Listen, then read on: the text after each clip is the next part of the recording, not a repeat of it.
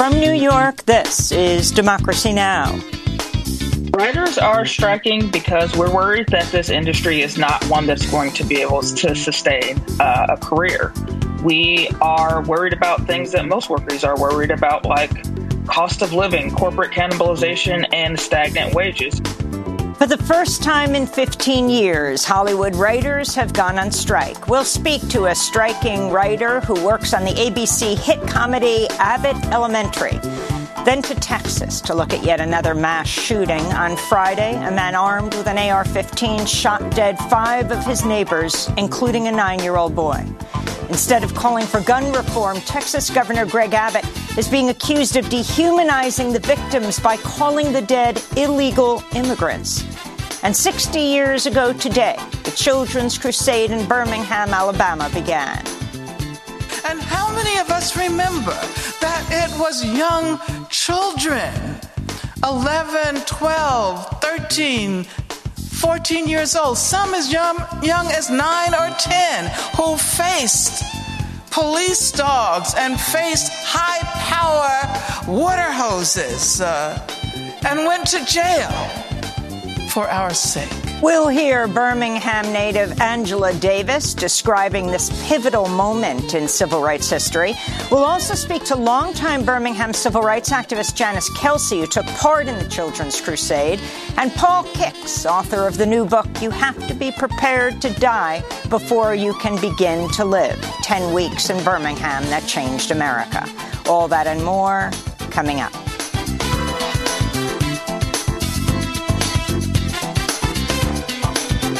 Welcome to Democracy Now!, democracynow.org, The War and Peace Report. I'm Amy Goodman. Medical workers in Sudan are warning of a mounting catastrophe as airstrikes continue to rock Khartoum despite a declared ceasefire between Sudan's army and a rival paramilitary group. 18 days into the fighting, Sudan's healthcare system has largely collapsed. Aid workers are describing increasingly desperate scenes with bodies piled in the streets of the capital and critical shortages of water, food, and fuel. The United Nations Refugee Agency warned Monday the crisis could push more than 800,000 people out of Sudan. This is Raouf Mazou, the UN's Assistant High Commissioner for Refugees. Without a quick resolution of this crisis, we will continue to see more people forced to flee in search of safety and basic assistance. Thus far, about 73,000 people have arrived in neighboring countries. Ukraine's government says a fresh wave of Russian missile attacks has destroyed an ammunition depot and injured dozens of civilians. This follows Russian attacks over the weekend blamed for 24 civilian deaths. On Monday, Ukraine's military struck inside Russian territory, derailing a freight train in the Russian border region of Bryansk, whose governor also said Ukrainian shelling on a Russian village killed 4 civilians. On Saturday, Ukrainian drone strikes blew up an oil depot in the Russian-annexed Crimean Peninsula. Meanwhile, the leader of the private Russian mercenary firm Wagner Group has threatened mutiny unless Moscow agrees to send his forces more ammunition as they battle for control of Bakhmut in eastern Ukraine. Yevgeny Prigozhin lashed out against Russia's military establishment in a video posted on a Russian social media channel. Happy birthday, and happy birthday to Wagner Group. If the company is destined to die, it won't be at the hands of the Ukrainian army or NATO, but because of our domestic bastard bureaucrats. On Monday, the Biden administration said Russia has suffered 100,000 casualties since December, with more than 20,000 Russian fighters killed in action. Many of the dead and wounded are Russian convicts whose sentences were pardoned in exchange for joining Wagner's mercenary army. President Joe Biden welcomed Philippines President Ferdinand Marcos Jr. to the White House Monday, saying the United States remains ironclad in its defense of the Philippines, including the South China Sea. The meeting came after Marcos granted the Pentagon access to 4 more of military bases in the Philippines and following the largest ever U.S.-Filipino joint war games in the South China Sea. Protesters gathered outside the White House Monday to denounce the military alliance. This is Nina Makalpanak of the group Bayan USA. Supposedly, they are going to reaffirm their special relationship between the U.S. and the Philippines. But we know that that means the relationship between the colonizer and the colonized. Marcos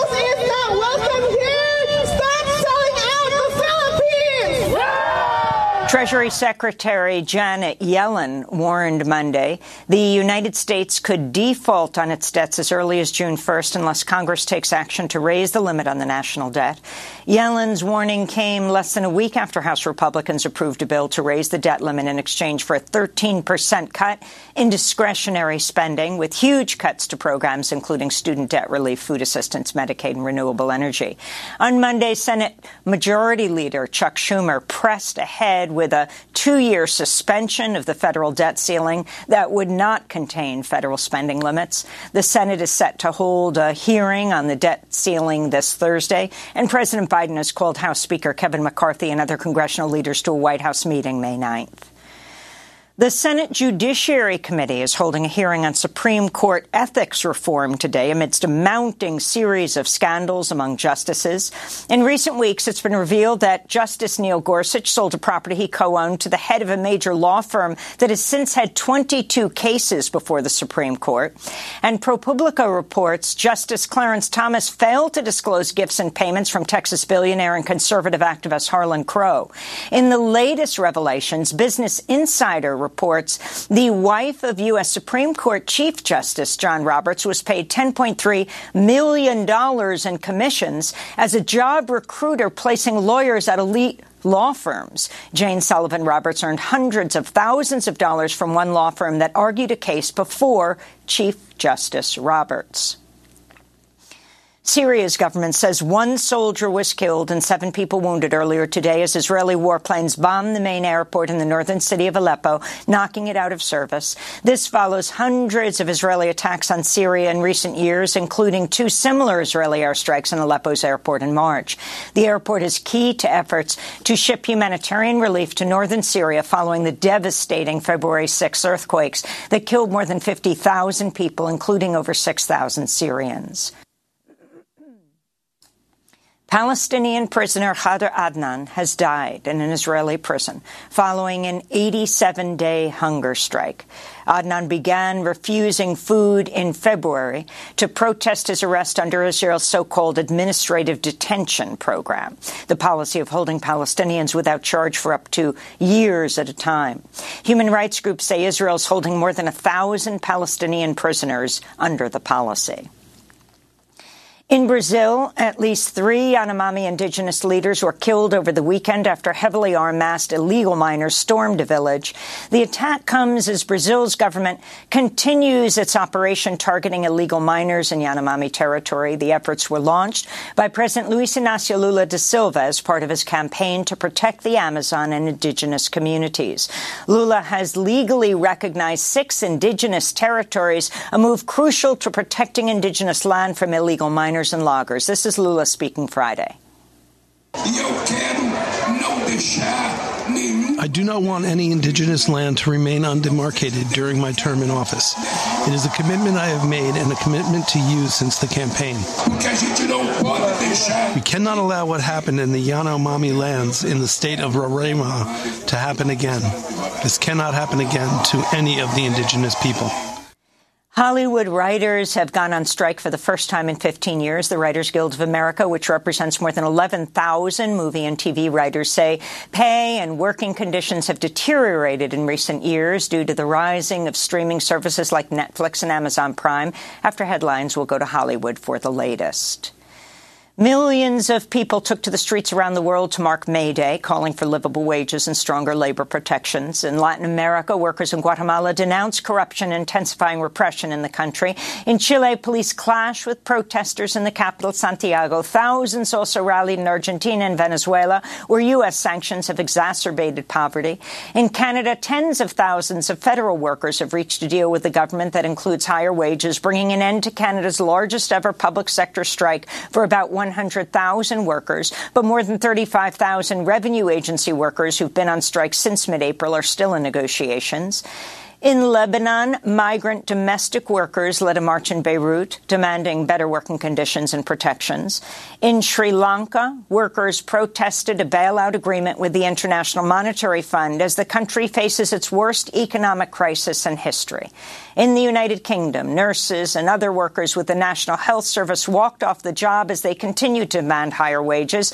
In more news from Europe, hundreds of thousands took to the streets across France as opposition grows against President Emmanuel Macron's move to raise the retirement age from 62 to 64.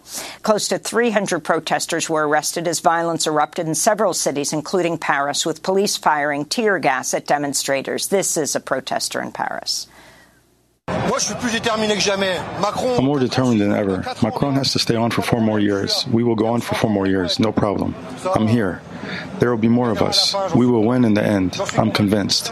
And in Puerto Rico, protesters rallied outside the San Juan offices of the Financial Oversight and Management Board, a non-elected body imposed by the U.S. government that controls the island's budget. Workers demanded the board's expulsion from Puerto Rico as debt has led to unprecedented austerity measures, including cuts to public education, pensions, and worker benefits. This is a teacher from Vieques, where protesters pushed out the U.S. Navy 20 years ago at the May Day action in San Juan Monday.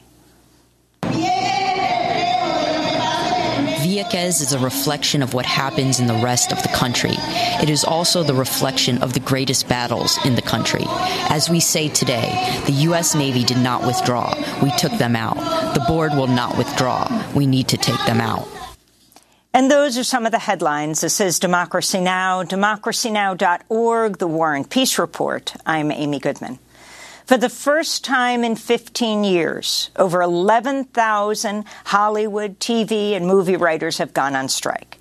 The strike began at midnight Pacific time over contract and after contract negotiations failed. In a statement, the Writers Guild of America said writers are facing a, quote, existential crisis, in part because pay and working conditions have deteriorated in recent years due to the rise of streaming services like Netflix and Amazon Prime. The union said, quote, the company's behavior has created a gig economy inside a union workforce, and their immovable stance in this negotiation has betrayed a commitment to further devaluing the profession of writing, unquote. The strike is expected to halt Hollywood productions and force late-night TV shows to go dark. They'll run tape. On Monday, Jimmy Fallon, the host of The Tonight Show, voiced support for his writers ahead of the start of the strike. I support my writers, but we have a lot of staff and crew that will be affected by this, but they got to get a fair deal. So, I'll do whatever I can to support them, and hopefully there is no strike and they can figure out a deal. I hope not either. Yeah, I need my writers. I need them real bad. You need your writers. Yeah, I got no show without my writers. That was Jimmy Fallon at the Met Gala, where Quinta Brunson also spoke. She's the creator of the award-winning ABC hit comedy, Abbott Elementary.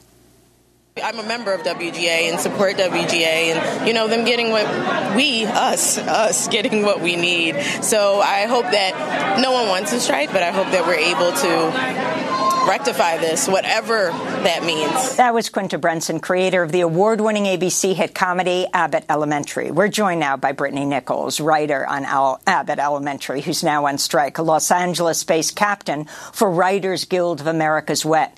Brittany Nichols, welcome to Democracy Now! The strike is just hours old at this point. Also, congratulations on Abbott Elementary. What an amazing, fantastic show about the Philadelphia schools and the amazing teachers and the kids inside. But I wanted to ask you, starting with what's happening right now and what you're demanding as you go to the picket lines. We are demanding that this industry be one that can sustain a career. It's sort of as simple as that. We have a consistently profitable business, but right now the actions of the studios are ones that seem like they only care about Wall Street. They're chasing a rabbit they're never going to catch. And in that pursuit, they're running over the workers of this industry. So explain exactly how it works. You know, people watch these TV shows and movies nonstop, but really have very little idea of what goes into making them and why exactly streaming has, well, you talk about creating a gig economy. Explain what you mean. So the studios have devalued our contributions. They have shifted the industry to prioritize streaming while not following that up with the actions of making sure that our pay reflects those changes. A lot of the ways that writers are able to sustain a career are through residuals. That means that we're taking part in that profit participation when a show gets re-aired or a show gets sold or a movie gets aired. That's when we get a little bit of that pie, and the amount of the pie that we're getting in streaming is almost non-existent. And talk about the various streaming companies, who you are actually negotiating with. Name names.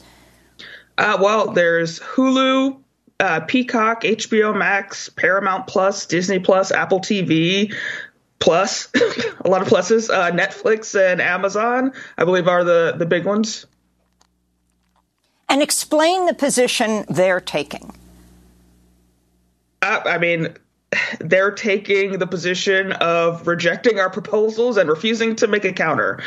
With all of our major proposals, that is the feedback that we've gotten thus far. They have forced us to go on strike by not engaging. They sort of have said, we do not care that you all can no longer make a career in this industry. They just want to continue to get as much work out of us for the least amount of money. I think that that's not something that's unique to our industry. It's something that has been happening and will continue to happen. And we're standing up to it. We have to take a stand or there won't be television writers anymore. They will negotiate us out of existence. And Brittany, explain how the networks are connected to the streaming services. It's not two entirely separate spheres.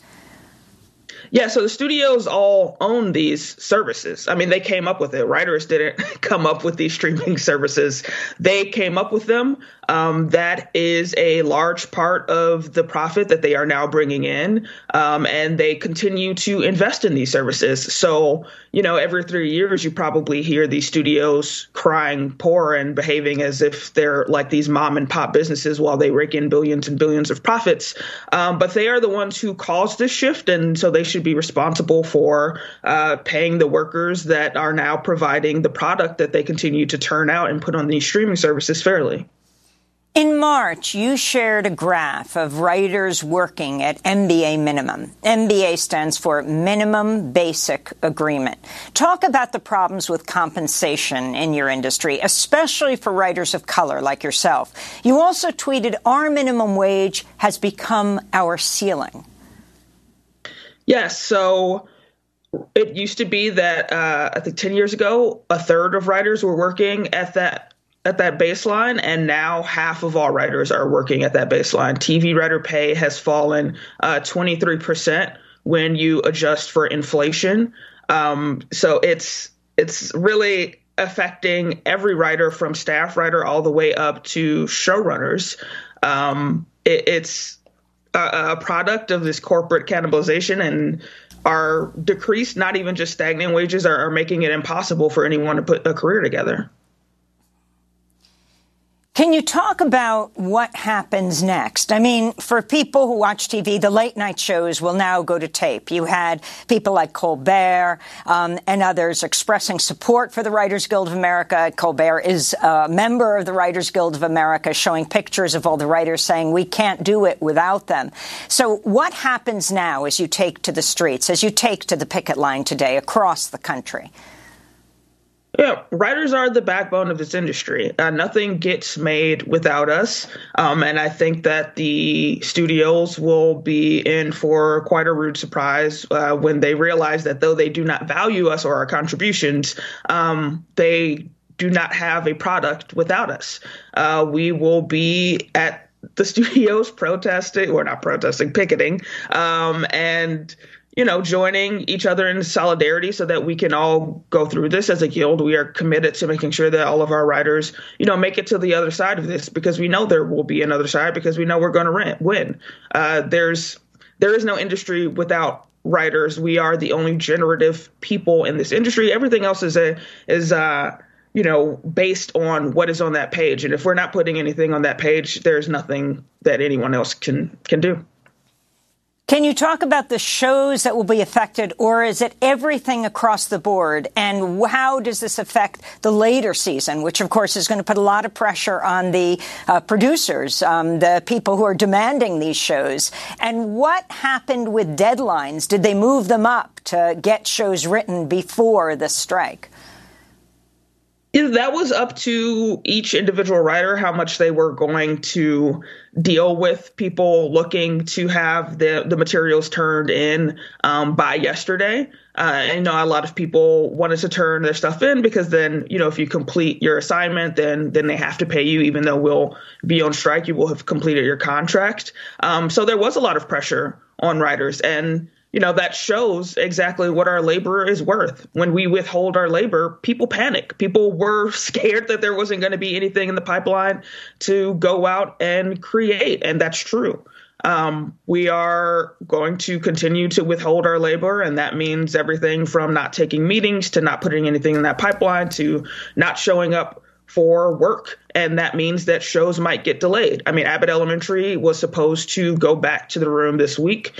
We are a show that writes while we air. And so if this strike goes on for a significant period of time, our show will not come out on time. And that could change the amount of episodes, which people, I'm sure, will be very upset about. It could change the air date. It could change a lot of different things, because there just will not be things going into that pipeline. There will not be us participating in anything that will bring profit to this industry. And that is going to cause a disruption. That's what we're counting on. Finally, the 2007 strike, 2007-2008, went on for 100 days. What did you gain from that strike? What did you accomplish? So I was not part of that strike. I was, I think, still a teenager at that point. But one of the things that we gained was domain over the internet. That's when all of these streaming services were first popping up, and, YouTube was a thing. And what the studios were saying was that you all should not have any payment for anything that goes online. So, we're used to them saying that we should not have access to our fair cut of the pie, because they've done it every 3 years for the entirety of the existence of our union. And if we had not made those gains, if we had not gone on strike and put our foot down back then, there wouldn't be television writers now. We've already seen, how important it is for us to stand up for ourselves, because could you imagine all of the streaming shows that you know and love, writers not making any money off of those? That was the future that the studios wanted. They want to continue to push us down and bully us. And it's not even a matter of we don't want it to happen. We can't let it happen, or television writers will no longer be a thing. Television staffs will no longer be a thing, because no one will be able to afford it. And before we go, if you can talk about your own show, The Amazing Abbott Elementary, about the Philadelphia teachers. The show's first season was nominated for 7 Primetime Emmys, winning 3. Why it is so important to see shows like yours, Brittany? I think that, right now, a lot of workers are feeling really downtrodden. I think that, the issues that we're facing are rampant all across this country. And a show like Abbott, where you're seeing, working class people trying to do their best, it is a show where you can get some form of relief, some form of release. That's important. People want to be able to enjoy the time off that they have from performing labor. And we're lucky enough that our labor is what allows people to do that. And we want to get back to doing that. We want to get back to providing people an outlet, letting people have something to enjoy and have something to look forward to. Brittany Nichols, I want to thank you for being with us, a Los Angeles-based captain of the Writers Guild of America West and a writer on Abbott Elementary. Coming up 60 years ago today, the Children's Crusade in Birmingham, Alabama began. Stay with us.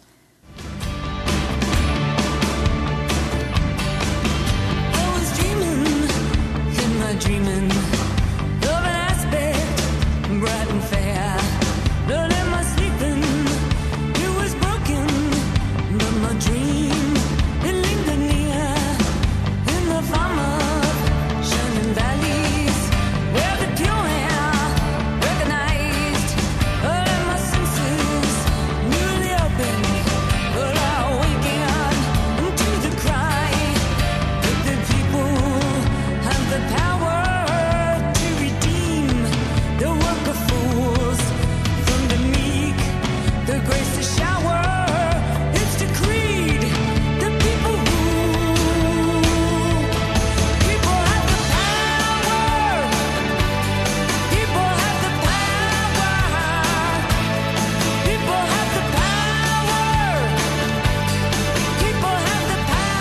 People have the power. Patti Smith here on Democracy Now!, democracynow.org, The War and Peace Report. I'm Amy Goodman. We turn now to look back at an historic protest in Birmingham, Alabama, 60 years ago today. Beginning May 2nd, 1963, thousands of children began a week-long series of protests against segregation in Birmingham. The campaign became known as the Children's Crusade. When the children took to the streets, the local head of the police, Bull Connor, used high-pressure fire hoses and dogs to attack the children, many of whom were arrested. Images of the police violence was broadcast around the world. One photograph captured the moment when a white police officer allowed a large German Shepherd dog to attack a young black boy. The Children's Crusade began at the 16th Street Baptist Church. 4 months after the protests began, the Ku Klux Klan bombed the church, killing 4 little girls: Addie Mae Collins, Carol Robertson, Cynthia Wesley, and Denise McNair.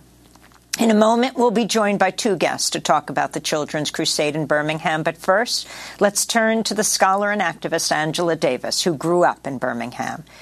This is Angela speaking in 2013. And how many of us remember that it was young children, 11, 12, 13, 14 years old, some as young as 9 or 10, who faced police dogs and faced high-power water hoses and went to jail for our sake. And so there is deep symbolism in the fact that these 4 young girls' lives were consumed by that bombing. It was children who were urging us to imagine a future that would be a future of equality and justice. That was Angela Davis in 2013. We're joined now by 2 guests. Paul Kix, writer and author of the new book, You Have to Be Prepared to Die Before You Can Begin to Live. 10 weeks in Birmingham that changed America. He's joining us from his home in Connecticut. And in Birmingham, longtime civil rights activist Janice Kelsey is with us. She joined the Children's Crusade as a 16-year-old in 1963. She wrote about her experience in her own book, I Woke Up With My Mind on Freedom. We welcome you both to Democracy Now! Janice Kelsey, let's begin with you. It was 60 years ago today. I'm sure for you it doesn't seem that long ago. Talk about what happened. I remember 60 years ago today, I woke up with my mind on freedom. I had attended student nonviolent workshops, and I was prepared because I finally understood that it was more than just segregation, it was inequality. And Reverend James Bevel empowered us as youth to do something about it. And I was willing to do that. And talk about what you did. Talk about what it meant to take to the streets and the police violence in response. Well, in the preparation sessions that were held at 16th Street Baptist Church, we had seen film of demonstrations in other places. So I saw people being hit, being called names, and being mistreated for demonstrating. We were told that if you participate, some of this may happen to you, but this is a nonviolent movement, and you cannot respond except to pray or sing a freedom song. So I went into it knowing that there may be some level of danger, but I was so incensed at having been mistreated all these years until I was willing to sacrifice whatever was necessary to take steps to change the environment. Just over 4 months later, the beginning of that children's crusade, the 16th Street Baptist Church, was bombed. 4 little girls, 4 young people, young women were killed.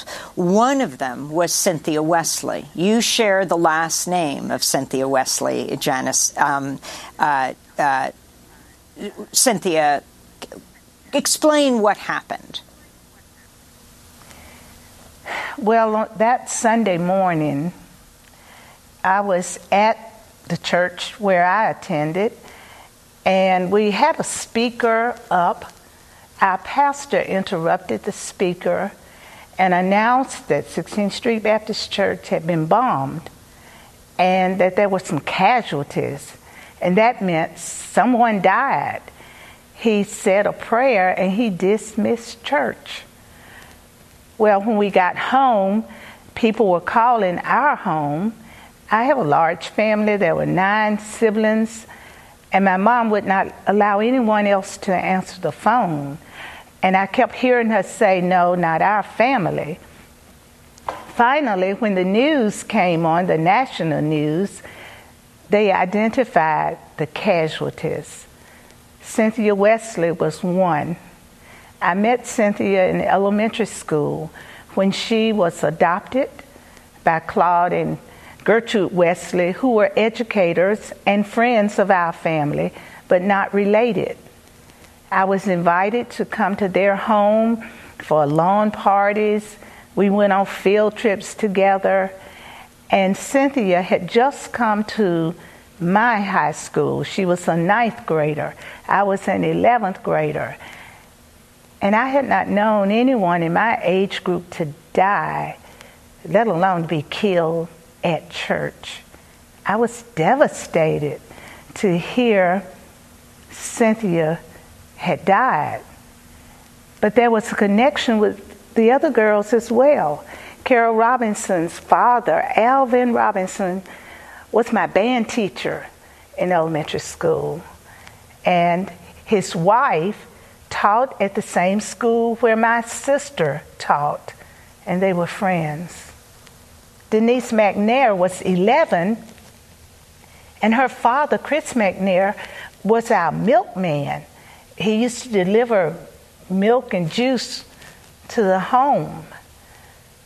Addie Collins, I did not know her family, but she had a sister in the same class with one of my brothers.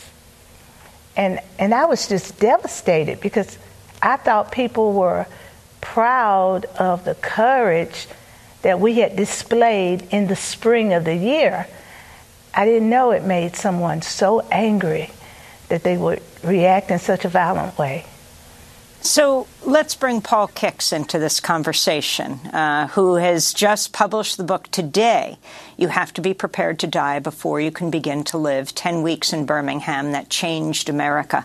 Paul, if you can talk about why you wrote this book, talk about your interracial family, George Floyd, and how that connects to what began 60 years ago today.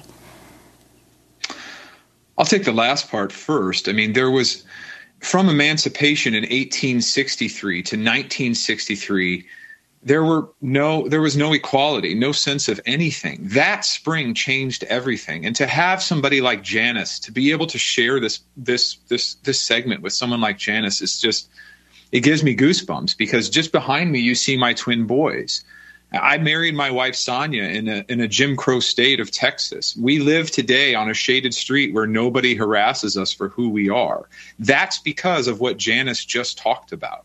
It's the ability to not only, put your life on the line in the moment, but to think about the lives ahead, the people in the future that might benefit from your actions in Birmingham. So my wife, Sonia, grew up in inner city Houston, one neighborhood away from where George Floyd grew up. Her cousins went to the same high school, Yates High, as George. Sonia was the same age as George when George was murdered, 46.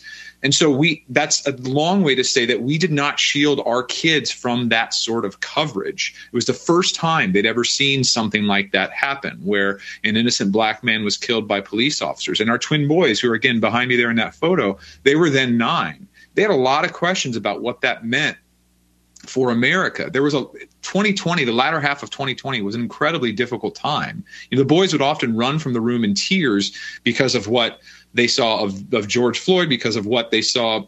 Jacob Blake was somebody else who was shot by Kenosha, Wisconsin cops. One of my twin boys ran from the room saying, "Why do they keep trying to kill us?" It was a hard time, 2020. And I settled on a book project that very quickly became a family project, which was a way to try to inspire our 3 kids about how they might have courage in their own lives. And that extends back to what I see as the most pivotal period in the whole of the 20th century. And that is the spring of 1963 in Birmingham, Alabama. And in particular, what happened on May 2nd and on May 3rd and on May 4th, D-Day, double D-Day, and through that weekend, the Children's Crusade. Let me turn to Vincent Harding for a moment. In 2008, I interviewed Vincent Harding, the pioneering historian, theologian, and civil rights activist. In 1963, Martin Luther King invited him to come to Birmingham, Alabama, to help with the campaign. King came especially to our attention there in Birmingham, because there was a whole development in which many of the protesters were young people, in some cases children, who came to play a crucial role in leading the struggle against segregation, partly because many of the adults were afraid to, couldn't afford to, were worried about what would happen to them and their livelihoods if they did it. And the children took the role. They were arrested after the dogs and the fire hoses. They were put in jail. They were not able, after a while, SCLC wasn't able to get all of the bond money that was needed to get everyone out. And King, I remember very much, one Friday afternoon in his motel room, simply said, "I don't know what I can do to get the money to get these folks out, young and old, but I do know that what I can do is to go in there with them." And so he then led a march that was against the law at the time, and he was arrested and put into jail. It was in that context that he took the opportunity to work on that now famous letter from Birmingham jail. That was the late Vincent Harding in 2008, the great historian, scholar, and pastor. He helped write King's famous anti-war speech, Beyond Vietnam, A Time to Break the Silence. Well, this is Dr. Martin Luther King reading part of his letter from the Birmingham jail from the documentary King, a filmed record. You deplore the demonstrations taking place in Birmingham, but your statement, I'm sorry to say, fails to express a similar concern for the conditions that brought about the demonstrations. Birmingham is probably the most thoroughly segregated city in the United States. Its ugly record of brutality is widely known. There have been more unsolved bombings of Negro homes and churches in Birmingham than in any other city in the nation. These are the hard, brutal facts of the case. You may well ask, why direct action? Why sit-ins, marches, and so forth? Isn't negotiation a better path? Nonviolent direct action seeks to create such a crisis and foster such a tension that a community which has constantly refused to negotiate is forced to confront the issue. You speak of our activity in Birmingham as extreme. Was not Jesus an extremist for love? Love your enemies, bless them that curse you, do good to them that hate you, and pray for them which despitefully use you and persecute you. Will we be extremists for the preservation of injustice or for the extension of justice? I have no despair about the future. I have no fear about the outcome of our struggle in Birmingham, even if our motives are at present misunderstood. We will reach the goal of freedom in Birmingham and all over the nation, because the goal of America is freedom. We will win our freedom because the sacred heritage of our nation and the eternal will of the Almighty God are embodied in our echoing demand. From the documentary King, a filmed record, Dr. Martin Luther King reading his letter from a Birmingham jail, which he had written just weeks before the Children's Crusade.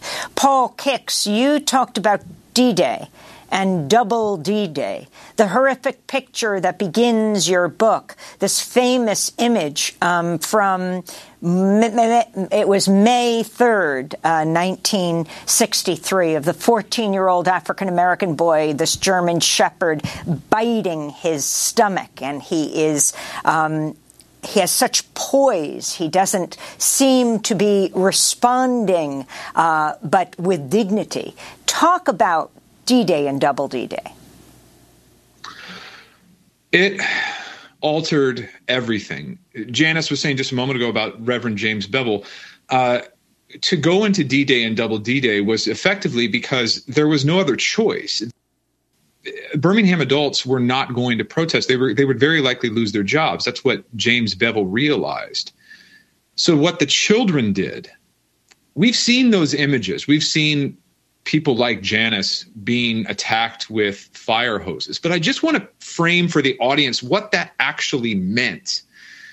Those fire hoses were mounted on metal tripods that frankly looked like it was meant for artillery. It could knock mortar loose from brick. It could strip bark from a tree at a distance of more than 100 feet. A lot of times kids were hit at less than 50 feet. Some of the raw footage from that day from Double D-Day shows just horrific violence. Kids' clothes just basically disintegrating on them as the water hits them. Kids backflipped in the air as the water hits their face or chest.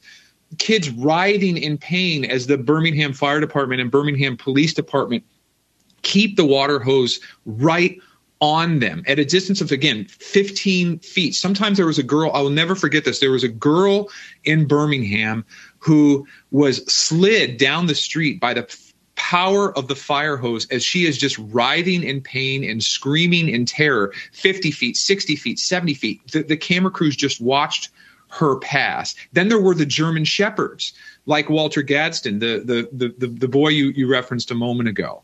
The violence was so grotesque that there were literally war photographers who'd been there, who'd seen battle in World War II. And they said this was as bad as anything they'd ever seen. There was a New York Times reporter by the name of R.W. Apple, who would later be famed. And he said he had never, across all of his years, in all of numerous war zones, he had never seen anything like the images out of Double D-Day, May 3rd, 1963. He had never seen that level of violence anywhere else in his life. We're going to go to break. So that is what happened on that day. The courage that those kids showed that day, the faith that they showed that these images would actually alter America. Again, it led me to write this book because I believe so fiercely that those 10 weeks, that week in particular, the week that we're in right now, altered America forever and for the better.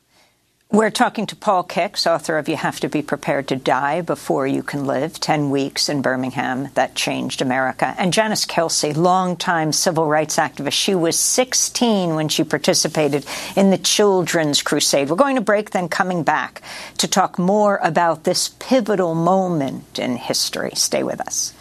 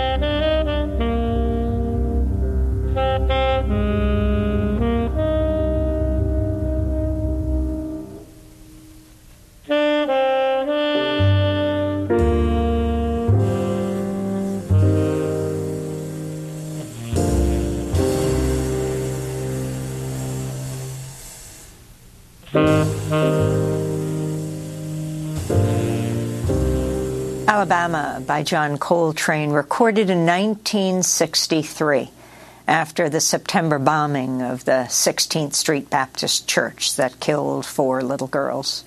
This is Democracy Now!, democracynow.org, the War and Peace Report. I'm Amy Goodman.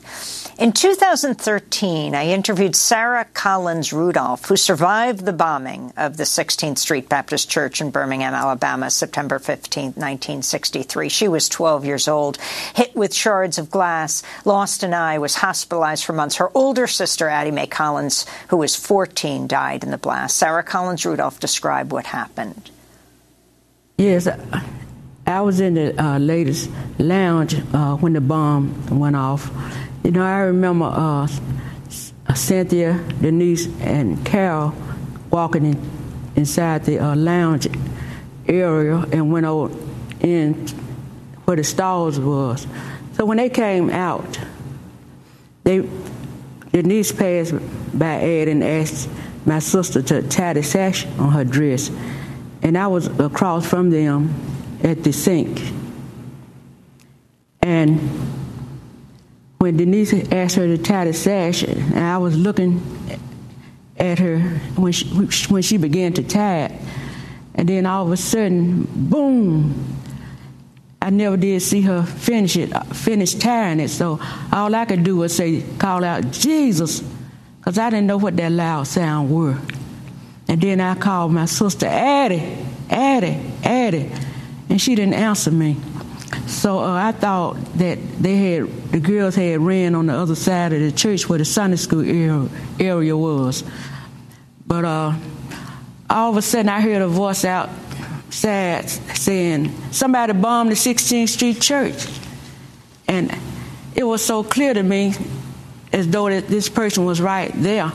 But they was outside where the crater was, had a bomb in the church where it bombed the hole there.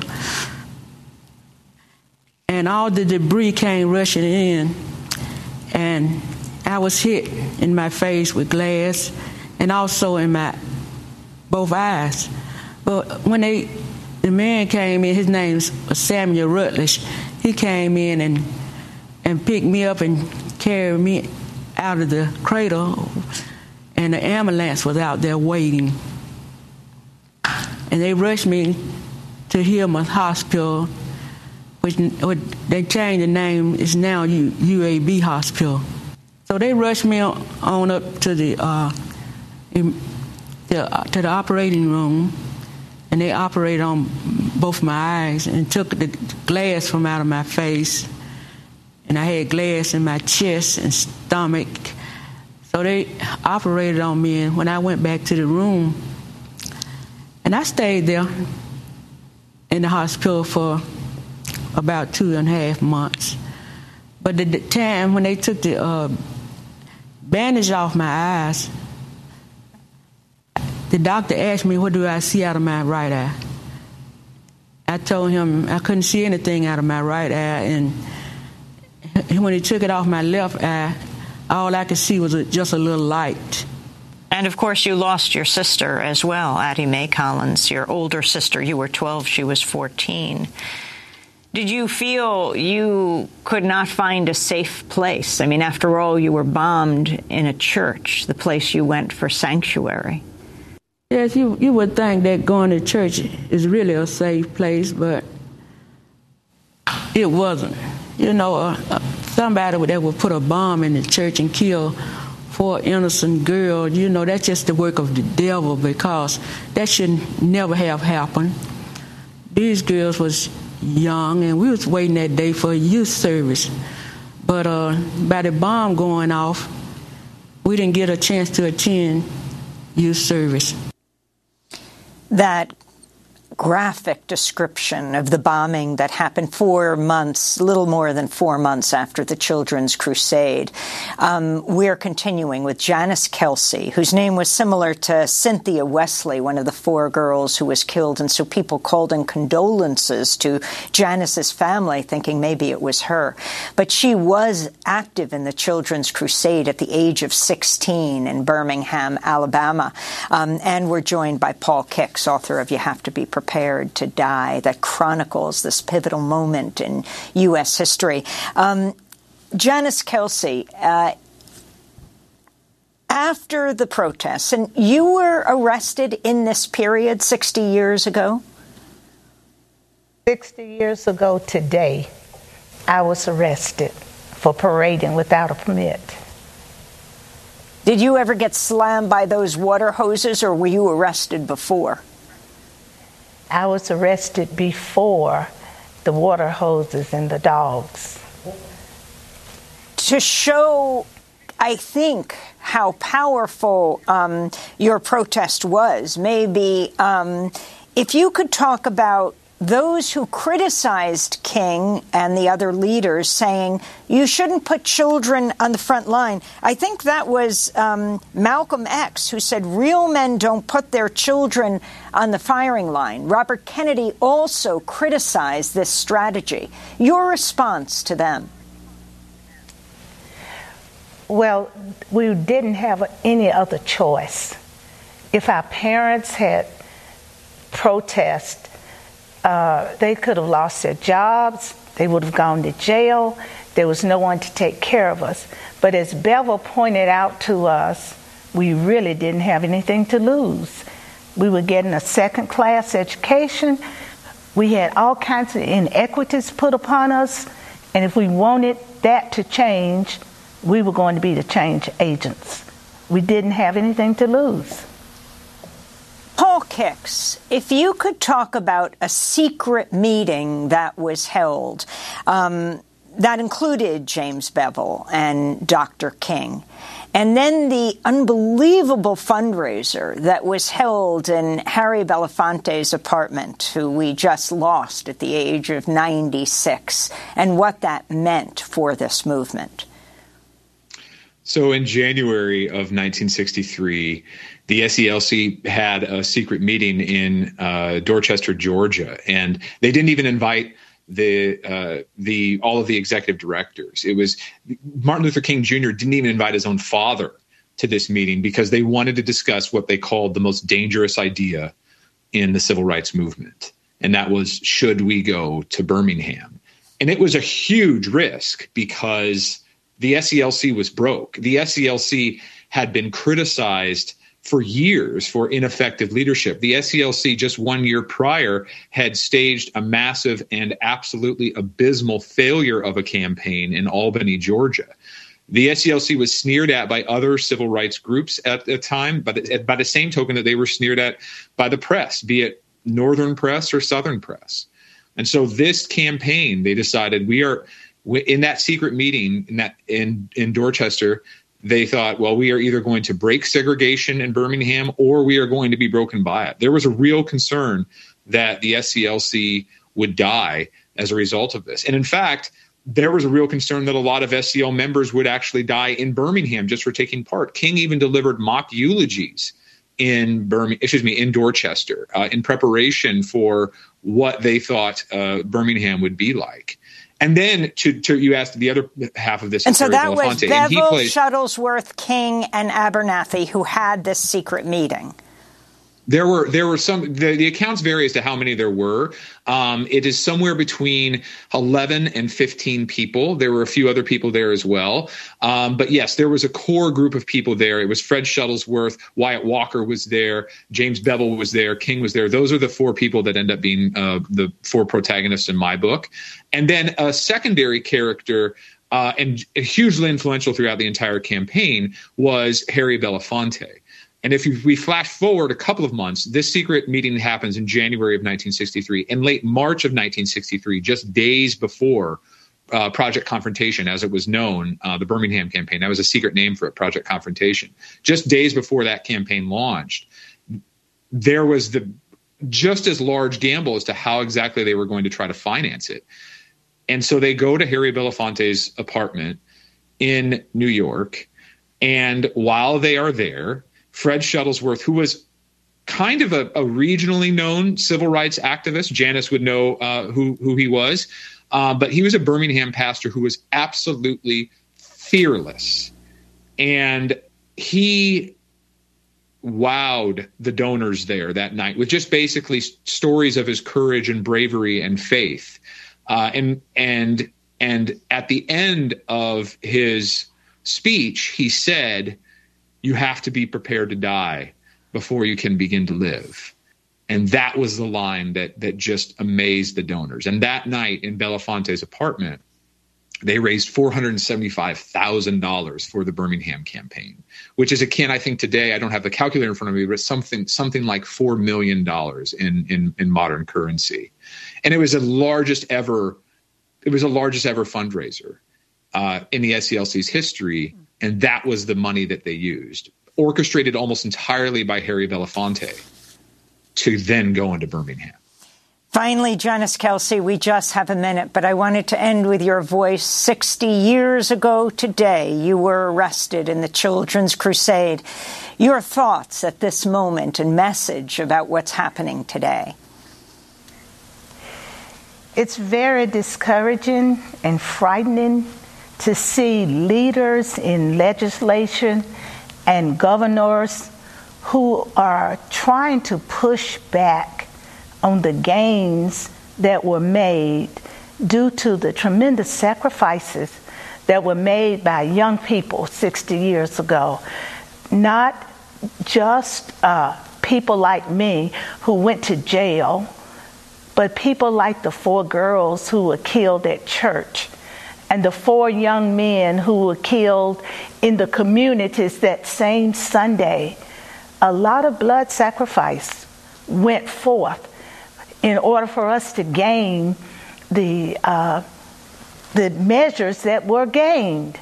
And it is frightening to see the big push by people in leadership positions to return to the way we were. And I'm hoping and praying that our young people will step up again and say, no, we're not going back. Janice That's Kelsey. what those two legislators did.